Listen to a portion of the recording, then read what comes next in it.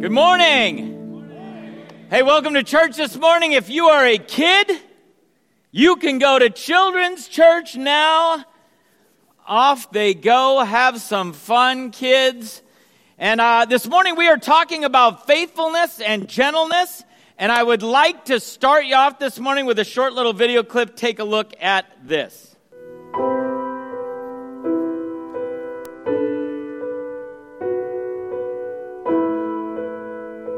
I don't count it a burden, whatever, to have to care for her. I need to do everything. From the moment she gets up to the moment she goes to bed, I do absolutely everything.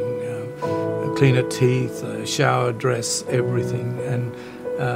But it's a privilege. I count it a great privilege to care for this one that I've loved all of these years and continue to love. This is the year when we'll celebrate our 50th wedding anniversary. Our stories have been a lovely story. I first saw her when she was 8 years old, and her brother became my best friend. And we grew up together, and as we grew up, she was there, and I knew that she used to stare at me when I was playing footy with her brother and another friend, and when we used to ride bikes, and she kept staring at me, but I wasn't interested. I was 17, she was 16. I saw her dolled up, dressed up, and she had an A-line dress on, and boom, it was gone. She was the one for me then, absolutely. When we first started dating, I used to ride my bike from where I lived to where she was, and that was about 5 kilometers on a Saturday afternoon, because it was the only chance we had to get together. And it was hair wash day for her, and she used a special cream in her hair for a shampoo, and I can still smell it because that smell was so particular, so nice. It was just absolutely special.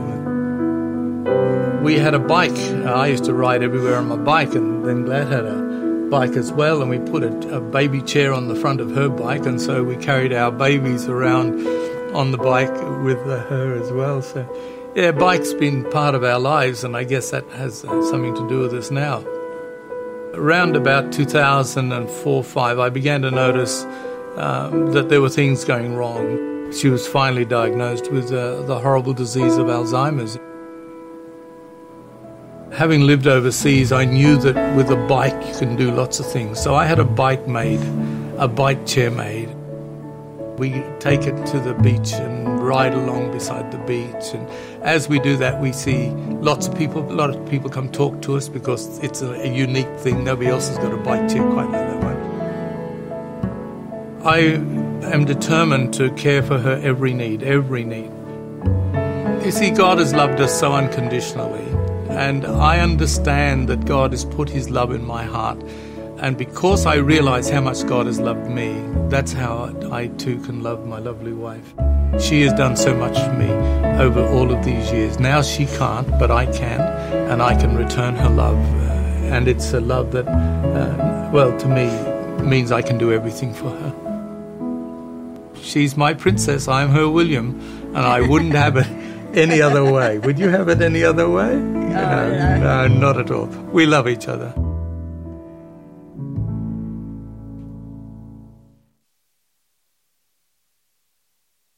Faithfulness, we often think of, in traditional wedding vows, you would say, I, state your name, take you to be my lawfully wedded husband or wife, to have and to hold, to protect and to cherish, and for better, for worse, for richer, for poorer, in sickness and in health, to love and to cherish, right? From this day forward. But what we don't realize when we're making that commitment is we're saying from this day forward. And when we think about faithfulness, man, a couple that's done that for 50 or 60 years, we say that is the picture of faithfulness, right? And when we think of unfaithfulness, a lot of times, what we think is somebody who's bailed on that responsibility, has not fulfilled their responsibility in that relationship. This morning we're talking about faithfulness, and so we're going to jump into it right away. I want to give you a working definition of faithfulness. If you've got your notes, grab them and jump in with me this morning. Here's a working definition of faithfulness for us this morning. Faithfulness is having a good name with God and others based on the loyalty into those relationships. I'm going to say it again. Faithfulness is having a good name with God and others based on my loyalty to those relationships. When the Holy Spirit, we've been talking about bear fruit, the fruit of the Spirit. And when the Holy Spirit lives within us, dwells within us, we begin to bear fruit in our lives, right? You can't help it. It sort of leaks out of you, this faithfulness and gentleness and kindness and goodness. It starts to leak out of you. You don't have to white knuckle it. It's because the Spirit is within us that it begins to come, and it comes from God. It comes from His presence in our lives, from the Holy Spirit within us. Because He is faithful, we are faithful. Listen to what it says in Psalm 36, verse 5. It says this. Your what? Got to preach with me. Your what? Unfailing love, O Lord, is as vast as what? It's as vast as the heavens. Your faithfulness reaches where? Beyond the clouds. God is faithful to us. He never fails us. He never lets us stay down. He never walks away from us. He may not answer your prayers the way you want them answered, but He's present in everything. He may not solve your problems the way you think they should be solved, but He's always there. He never leaves us, never forsakes us. This is one of the key verses for faithfulness. It's from Proverbs chapter 3, and it says this in Proverbs chapter 3, verses 3 and 4. Let love and what? Never leave you. Bind them around your what? Bind them around your neck. Write them on the tablet of your what? Put them on your heart. Then you will win favor and a what? A good name in the sight of God and man. So highlight, circle, underline that. The virtue of faithfulness is supposed to be worn. You can circle this on your neck. And then also written on your heart. It's supposed to be visible on the outside where everybody can see it if you're wearing it on your neck. And it's also supposed to be on the inside, written on the tablet of your heart. And when we are faithful, we have a good name. Like people, if you're a faithful person, people go, oh, I know I can count on that person. Oh, I know he'll show up when times are tough. Oh, he's reliable. He's a good guy. He will be there when I need him. And that's what we get when we are faithful, when we live that out, right? Faithfulness is not this one-time event. Faithfulness is spread out over a whole lifetime where we are faithful again and again and again and again. The best example of this that I can think of from Scripture is a story from the Old Testament about Joseph. How many people remember Joseph in the Technicolor dream coat? You remember that story? Okay, my job today is to tell you the story of Joseph in about 7 minutes. Why that's hard is it takes like 15 chapters, okay, in Genesis. So buckle up, everybody, virtually buckle up. We're going to go really fast here. Are you ready? Here is the story of Joseph, if you don't know the story of Joseph. Joseph is a dreamer. He came from a really big family, 12 brothers. Anybody from a big family? 12 brothers. Joseph came from a family of 12 boys, and he wakes up one morning, and he's the one that has these dreams. And so he maybe should have kept some of his dreams to himself. But one morning, he shows up to breakfast, and he says, hey, guys, I had a weird dream last night. And he begins to tell them this dream about bundles of grain, and there's 12 bundles of grain, and then my bundle of grain was standing in the middle, and all your bundles of grain bowed down to me. Now, if you can imagine, how many people have older brothers and sisters? Their response was, why, you little punk. That was their response, all right? You little punk. And they what, you think you're going to rule over us? You think you're going to be our king? I don't think so, you little runt. So they say, you're crazy. And Joseph the next morning wakes up and he says, guys, I had another dream. And they're like, are you kidding me with the dreams? And it's a different dream, same kind of imagery, same conclusion, right? And so basically these guys, they hated him, right? In the popularity structure of brothers of the 12, he hovered right at 12. Does that make sense? He was down at the bottom, okay? And they hated him, and they began to, he was kind of the favorite son. He was sort of how many people here are the baby in the family? Yeah, okay. Just know how we feel about you. Okay.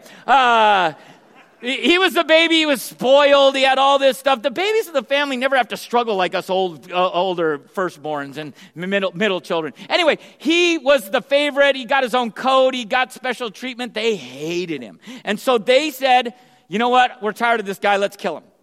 And they're going to kill him, and instead, at the very last second, they decide instead to sell him into slavery. They throw him in this pit, and as some trading merchants come by, they sell him into slavery on the way to Egypt. He gets to Egypt, and he's brought out really like a cow at auction. He's sold to the highest bidder, a guy by the name of Potiphar. Now, Potiphar is like the head of Pharaoh's security detail. It would be a little bit like the guy in charge of the Secret Service in our society, okay? So he's a big, important guy. He's got a lot of money. And basically, we see that he rises to the top. Now, you got to remember, Joseph doesn't speak the language. He doesn't know the culture. He's been sold to this guy as a slave. But as he serves in his family, in this household, he becomes more and more valuable there. And we're going to see God's faithfulness to Joseph. God is so faithful to Joseph. It says the Lord was with Joseph, so he succeeded in everything he did. And so Joseph is crushing it. Now, why is Joseph crushing it? Is it because he's a great manager? Is it because he had great skills, people skills? We don't know for sure. But I would tell you, the reason that Joseph is crushing it is because he has the Lord. It's because the Lord is with him, right? Everywhere he went, God is with him. Now, that leads me to sort of a subpoint here. You can be successful without being faithful. There are people in this world who are unfaithful people, stab you in the back, and they can be successful. It's true. You can be faithful without always being successful in the world. There are people who do it the right way and never really experience that kind of success. But get this, when you are faithful, you are always successful in God's eyes. You are always successful in God's eyes. Let me give you a good example of this. Senator Mark Hatfield was touring. He came to India to see Mother Teresa's ministry in Calcutta. If you don't know the story of Mother Teresa's ministry in Calcutta, Mother Teresa ministered to the lowest of the low. She really ministered to people who were dying. They were headed out of this world. People who were sick. People who they needed medicine and they needed food, and honestly, they probably weren't going to make it to the next day. And this senator watched this ministry. It literally was to a place called the House of the Dying. That's what it was called. She was there to minister to the people who were dying. And he was watching this, and he was overwhelmed with the sheer magnitude of the pain and suffering that was there on the streets of Calcutta. And eventually, he said to her this, "How can you bear the load without being crushed by it?" And Mother Teresa answered this way. I have held on to this quote my whole life. She said this. She said, "My dear Senator, I am not called to be successful, but to be faithful." These people are going to die. I'm not going to stop them from dying, but I'm not called to be successful in the eyes of the world. I'm called to be faithful. And we're going to see this in the story of Joseph. Now, in the story of Joseph, we're going to see that even with God's presence, that doesn't mean that bad things don't happen to people who are faithful.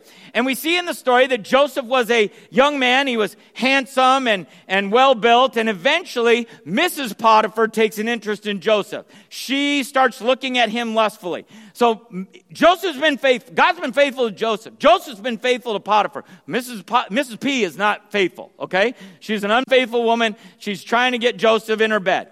And basically, Joseph remains faithful.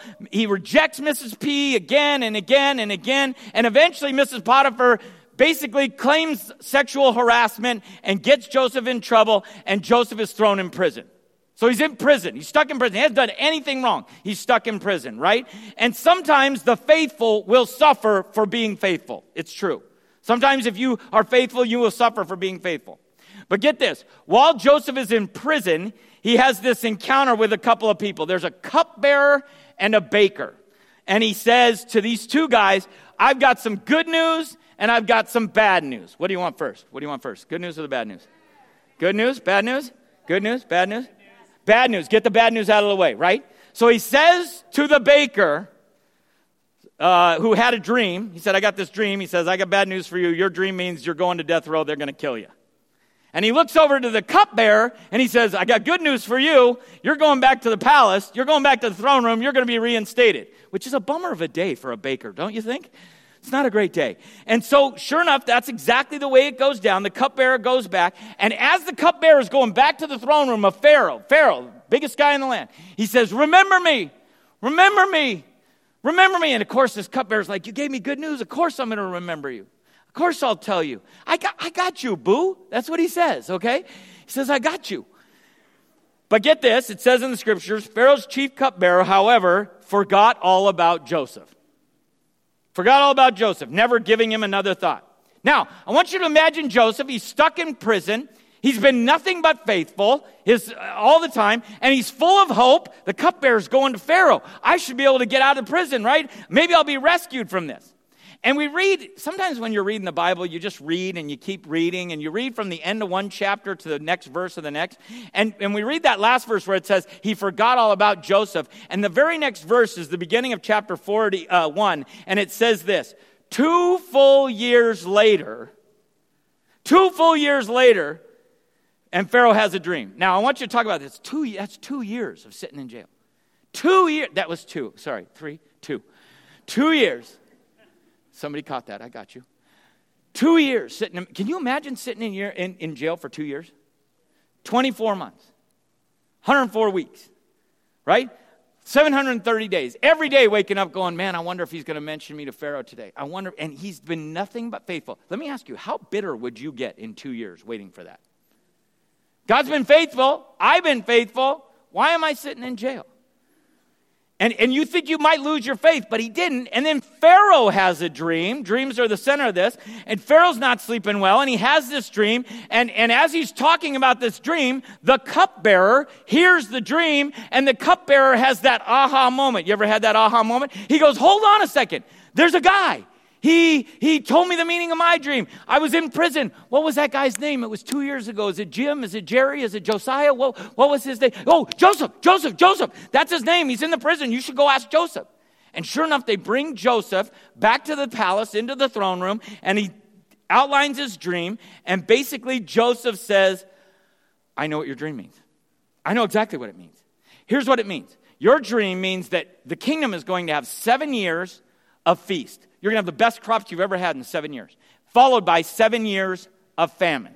You're not going to have any food in the land anywhere. It's going to be a little bit like a California drought. You know what I'm talking about here, right? This has been our year to fill the reservoirs. They're going down again. Manage it well. And so Joseph gives him this, and basically the guy says, wow, that actually makes sense. And then Pharaoh goes, there's just something about you. I like you. You seem smart. You seem good. I'll tell you what, I'm going to put you in charge of everything in Egypt. That's a good day in the throne room, by the way. He went from prisoner to the next day, he was like the prime minister of Egypt. He went from prisoner to basically prince of Egypt in 1 day. 1 day's time, that's what happened. Now, basically, after that all plays out, and you've got the 7 years of feast and the 7 years of famine, everybody's starving, and all the lands surrounding Egypt. Egypt is the only one prospering because they set aside grain. Basically, some people from all the other lands come back to Egypt asking for help. And who shows up? Joe's brothers. Joe's bros. They show up and they don't recognize Joe, but basically they're like, we're in trouble, we need help. And what does Joseph do? Joseph, despite everything I assume that was in him, instead shows mercy and grace and faithfulness to his own family, to the family that sold him into slavery. And in the process, God is using this whole story to show his faithfulness, not just to Joseph, not just to his brothers, but to entire nations that would have gone hungry and starved. Now, I want to make sure you get the story. Ready? God is faithful to Joseph. Joseph is faithful to his master Potiphar. God is faithful to Joseph again and gets him out of jail. Joseph is faithful to his brothers despite their evil and selling him into slavery. And then God is faithful to an entire nation through the whole story of that. And so here's the story. Faithfulness leads to faithfulness, leads to faithfulness, leads to faithfulness. And that is faithfulness. Over a long stretch, you see faithfulness. Which leads me to the shortest sermon ever, you're thinking to yourself, aren't you? Suckers. Take a look at this. Wow, I'm just absolutely overwhelmed by the response to that little video we made a little while ago. And it's gone around the world, and wow, I don't understand this internet thing at all. But there it is. But I tell you what, it's revealed something to me that there's a huge longing out there in our world for true love, for love that, well, obviously people have seen that kind of love in the little things that I've been able to do for my wife. I've had some lovely responses, and these responses are, well, for example, Marg writes, she says, oh dear, watching this clip in the local library was not a good idea. I was so moved by the sheer depth of this man's love for his wife, I ended up sobbing. The story is beautiful. Poor Mark. Jill says, that just made me cry. What a lovely man, and I adore the tiara. Well, that tiara, let me tell you, is from my cheeky daughter, who gave it to her mum, and you can blame her for that. But it's Steele who writes. He says, I want God to put this love in my heart. He's right. This is the love that comes from God. It's the love that God puts in our heart because God is love and love is from God. It's a selfless kind of love. It's not a love that's Hollywood style or soppy. It's not necessarily only a feeling. In fact, it's doing things. And this is the love that says, what can I do to meet the need of those around me? You see, there's two great principles in our world. One is to love God, and the second is to love your neighbor. My nearest neighbor is this lovely girl of mine, this wife of mine, and I love her. And when I have every opportunity, I want to do whatever she needs to meet her needs. So thank you so much for contacting us. It's just a real thrill to me to know that you've watched and you've appreciated what is happening in our lives. That's what faithfulness is. It's strung out, actions of love over and over and over again in a faithful path, basically, over time. And faithfulness comes from God. It comes from God. You can't be faithful on your own. You need God's love and God's faithfulness and God's presence. So, how do we get some of that faithfulness? Well, I'm going to give you a couple of little principles here how to get some faithfulness in your life. And the first is knowing that God is with you. You have to have this sense that God is with you at all times. You can be faithful because God is continuing to be faithful in you. The reason that Joseph was able to prosper is because he knew God was with him at all times, whether he was in the palace or in the prison. He knew God was present with him. And when you're in a dungeon like he was, right, it feels like God is far away. Some of you may feel that way today. You're sitting here and you're like, boy, with what I'm going through, it feels like God is pretty far away. Let me tell you one thing. Don't trust your feelings. Don't trust your feelings. Your feelings will lie to you. They lie to you all the time. They lie to you based out of your past. They lie to you based out of your insecurities. Your feelings will lie to you. Let me tell you the truth. God is with you. He's with you. Everywhere you go, every circumstance you're in, He's right there. The presence of God is not measured by how goosebumpy you feel. Okay? God is present. Listen to what Deuteronomy chapter 31 says. It says, so be what? And what else? Strong and courageous. Do not be afraid and do not panic before them. For the Lord your God will what? He will personally go ahead of you. And He will neither what? He won't fail you or abandon. He won't fail you nor abandon you. So wherever you are, you know that God is with you. He is being faithful to you, and so you can be faithful. And then the next step is really a simple step. It's this. It's do the next right thing. That's what faithfulness is. You just choose to do the next right thing over and over and over again. Do the next right thing. When Potiphar's wife puts the moves on Joseph, he does the right thing. He doesn't get involved. When he's in prison and the opportunity arrives to interpret a dream with God's help, he just does the right thing and interprets the dream no matter what it says, whether it's good or bad. When the cupbearer finally calls him to the throne room, he does the next right thing. He interprets the dream for Pharaoh. When he gets promoted to prime minister of Egypt, he does the next right thing. He manages the stores of grain so that the people will live. And when his brothers show up, no matter how much he probably wanted to punish them, instead he does the next right thing, and he's faithful to them, and he loves them, and he expresses grace to them. We just do the next right thing, the next right thing, the next right thing. That's what we do. What is that for you? Man, if your marriage is struggling, then the next right thing is to honor your spouse. I don't care what they did. I don't care how bad it is. You do the next right thing. If you're in a situation where you need to forgive someone and you know what they've done to you and you want to hold on to, but you know the next right thing is to forgive them. I need to forgive them. No matter how hard that is. God has been so faithful to me, I will be faithful to forgive them.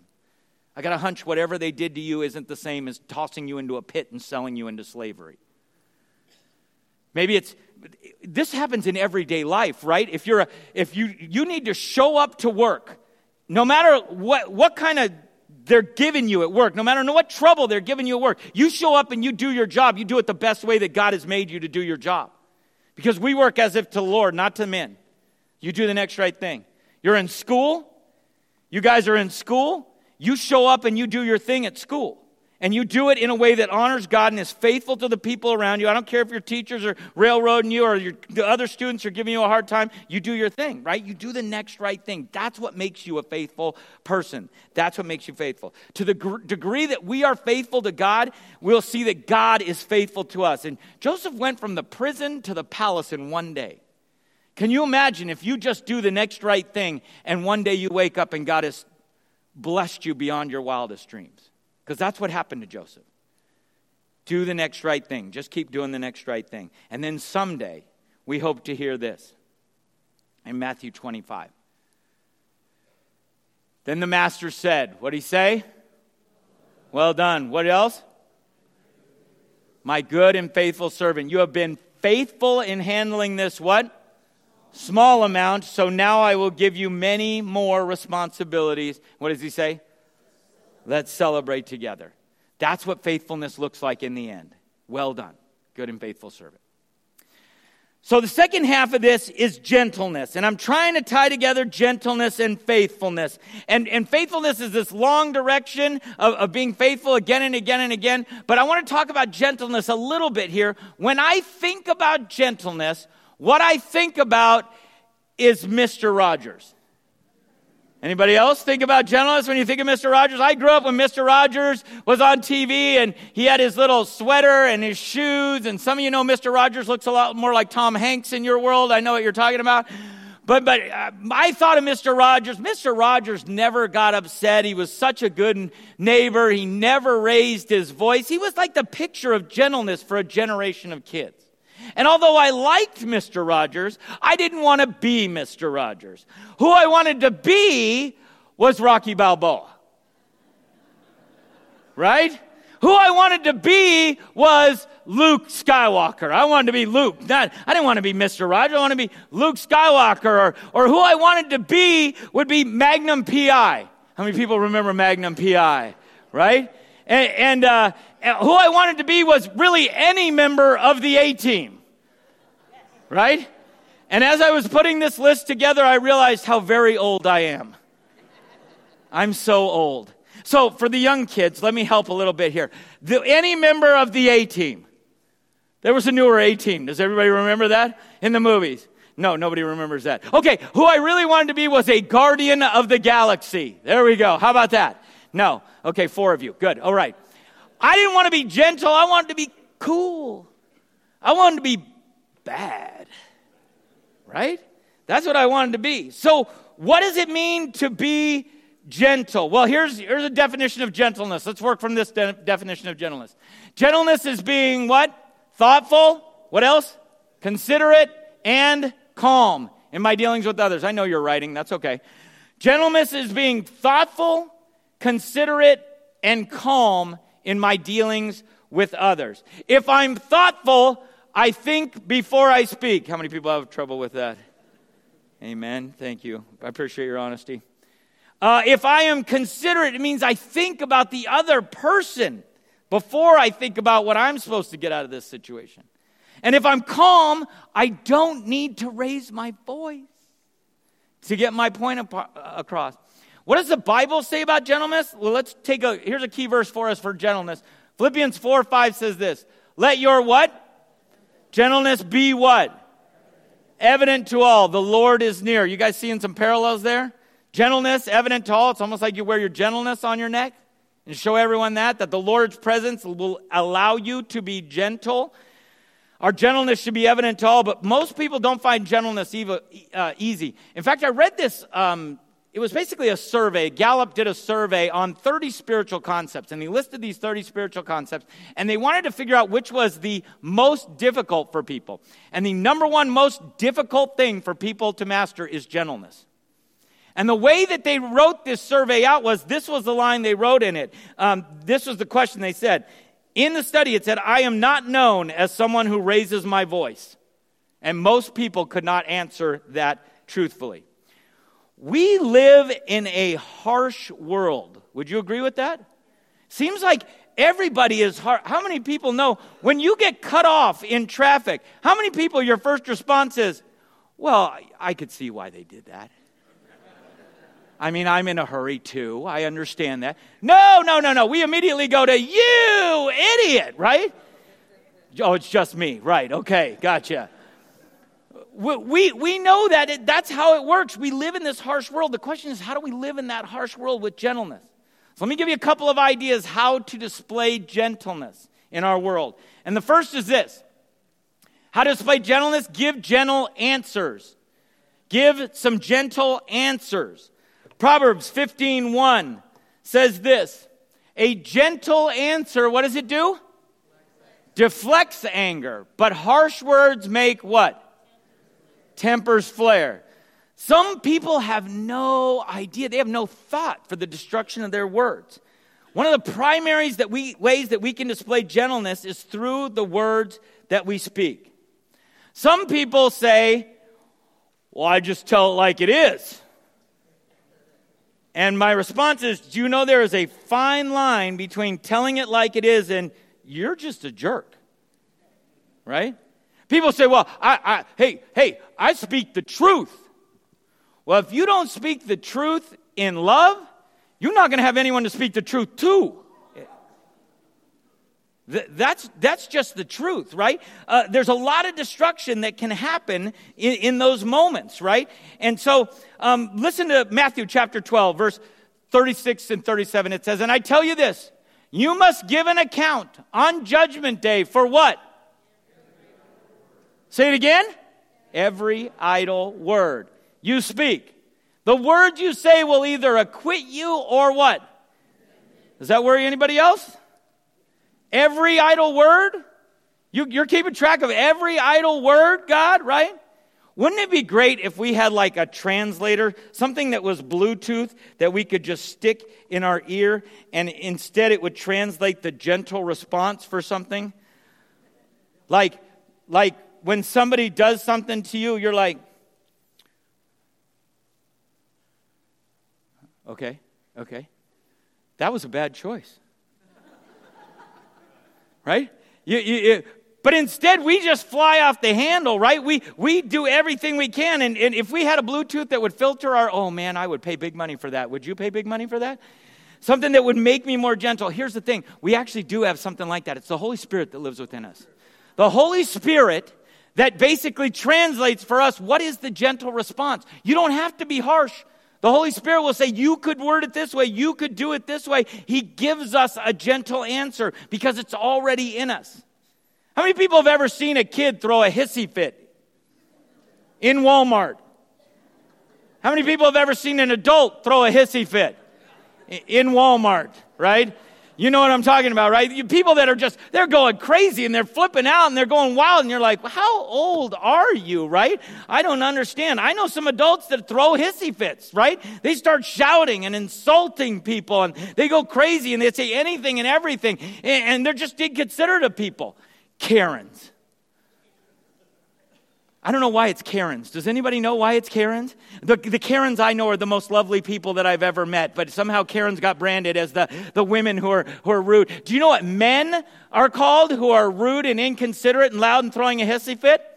They're just called men, is what they're called. It's not good for any of us. But the truth of the matter is this, it's pretty simple. When we speak harshly to someone, our heart gets hard. And when we speak softly and gently to people, our heart softens up and it becomes more and more responsive to God. The second way we can demonstrate gentleness is this, through gentle actions. Through gentle actions. Gentle words lead to gentle actions where it says, let our gentleness be evident to all, right? If it's going to be evident to all, you got to act gently. I have been watching the NBA basketball playoffs recently, and in the basketball playoffs, there are a lot of fouls. There are a lot of fouls. There are a lot of hard fouls. There are a lot of technical fouls. There are flagrant fouls. Somebody's grabbing somebody else's ankle and tripping him. The other guy's stomping on his chest. And there is an age-old description for all sports. Most people know this. If you've watched sports for any length of time, the guy who gets the foul, the guy who gets the penalty is always the guy who retaliates. The first thing goes unnoticed, and then it's the guy who retaliates that ends up in trouble and ends up in the foul. The funny thing about that is that our natural response to being wronged is to take revenge. Our natural response is to get them back, to show them, not to act gently. And the funny thing about that is that is the natural reaction. What we want is something not natural. What we need is something supernatural that comes from the Holy Spirit inside of us. Listen to what it says here. I love this passage from Romans chapter 12. It says this, never pay back evil with what? Don't pay it back with more evil. Do things in such a way that everyone can see you are honorable. Do all that you can to live at peace with everyone. That is a verse that resonates in my head over and over again throughout the week. Live in such a way that I can live in peace with everyone. Dear friends, never take revenge. Leave that to the righteous anger of God. For the scriptures say, I will take revenge. I will pay them back, says the Lord. Instead, if your enemies are hungry, what are we supposed to do? Feed them. If they are thirsty, what are we supposed to do? Give them something to drink. In doing this, you will heap burning coals of shame on their heads.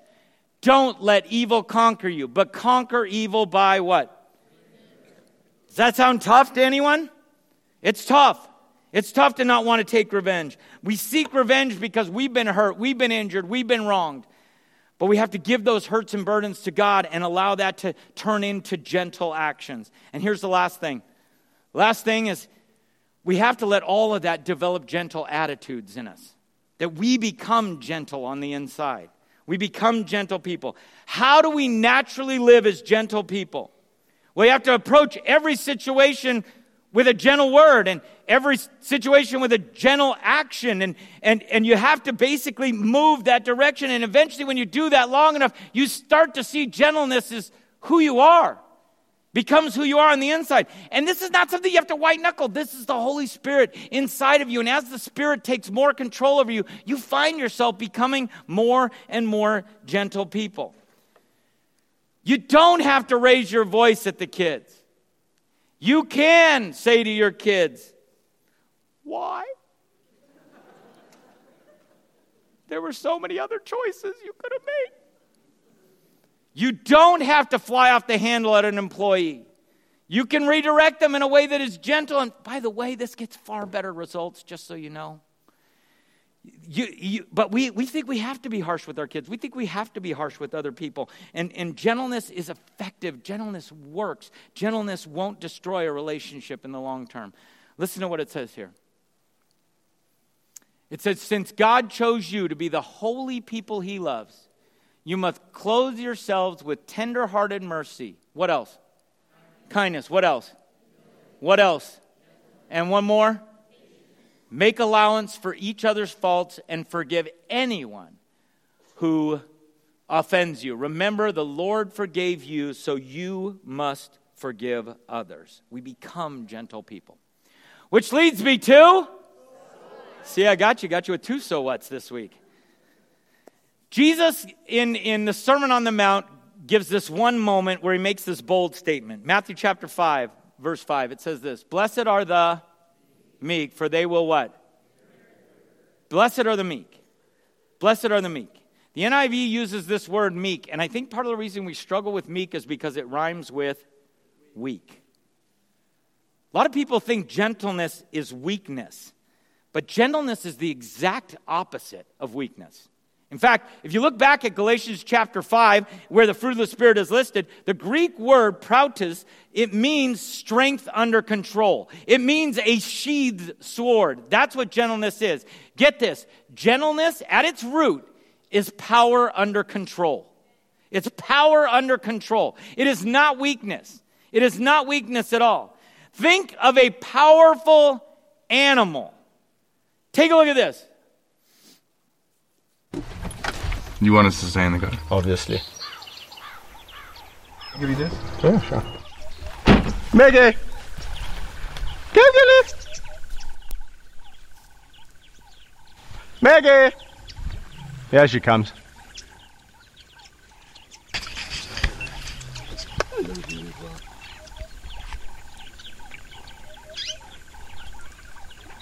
How you want, sweetie? Slowly, slowly, slowly! Oh, wow. Where have you been? Where have you been?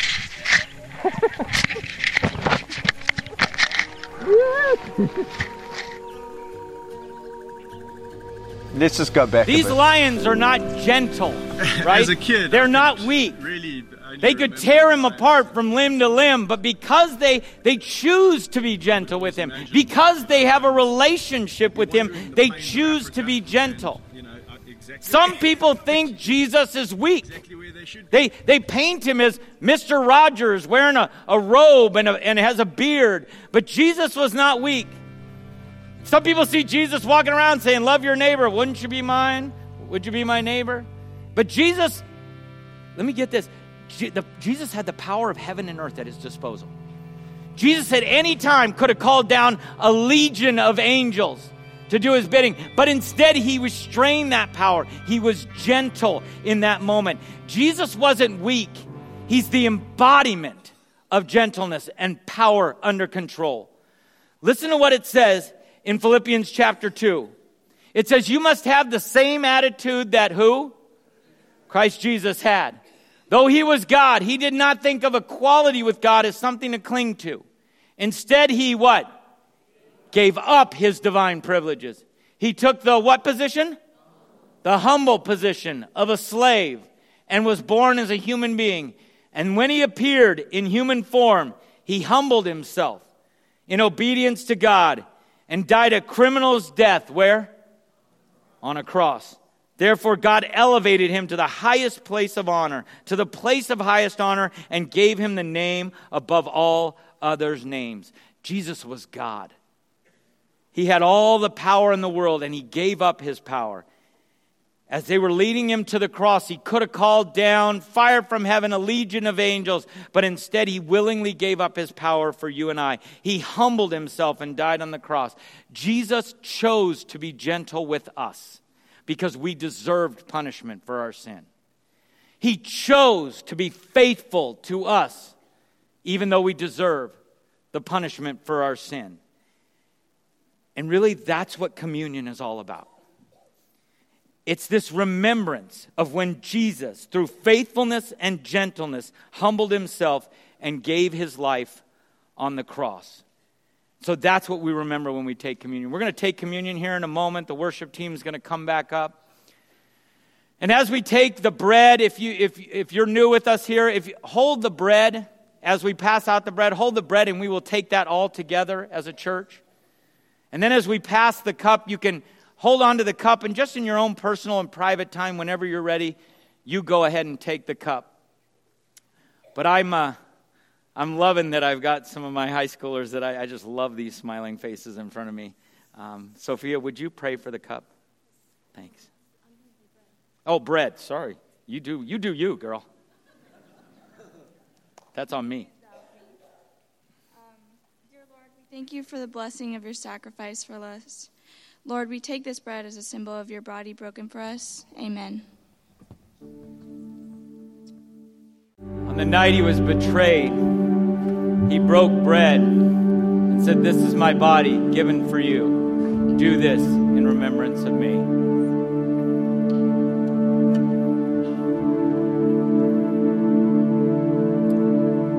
On that same night, he took a cup of wine. He said, "This cup is the new covenant between God and his people, and it's been sealed with my blood."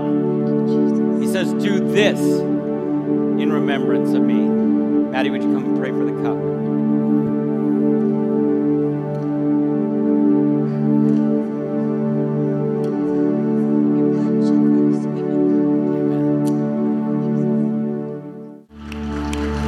Hey, as you leave here today, may you experience God's faithfulness to you, and may it translate into faithfulness in your life. Just do the next right thing. And may God's gentleness overwhelm you, and may that lead you to gentle words and gentle actions and eventually a gentle attitude and a gentle heart. Father God, as we let your Holy Spirit reign in our world and in our lives, as your Holy Spirit begins to direct our minds and our thoughts and our hearts, may it leak out through our lips and our actions, God, in ways that are faithful and gentle to a world that is struggling with unfaithfulness and harshness. May we be a light to that lost and hurting world, God. I'm so thankful for your gentleness to us, that you gave your life and that you let your Son hang on a cross, God. Father, let us embody that as we go out into our world. We pray these things in your Son Jesus' name. Amen.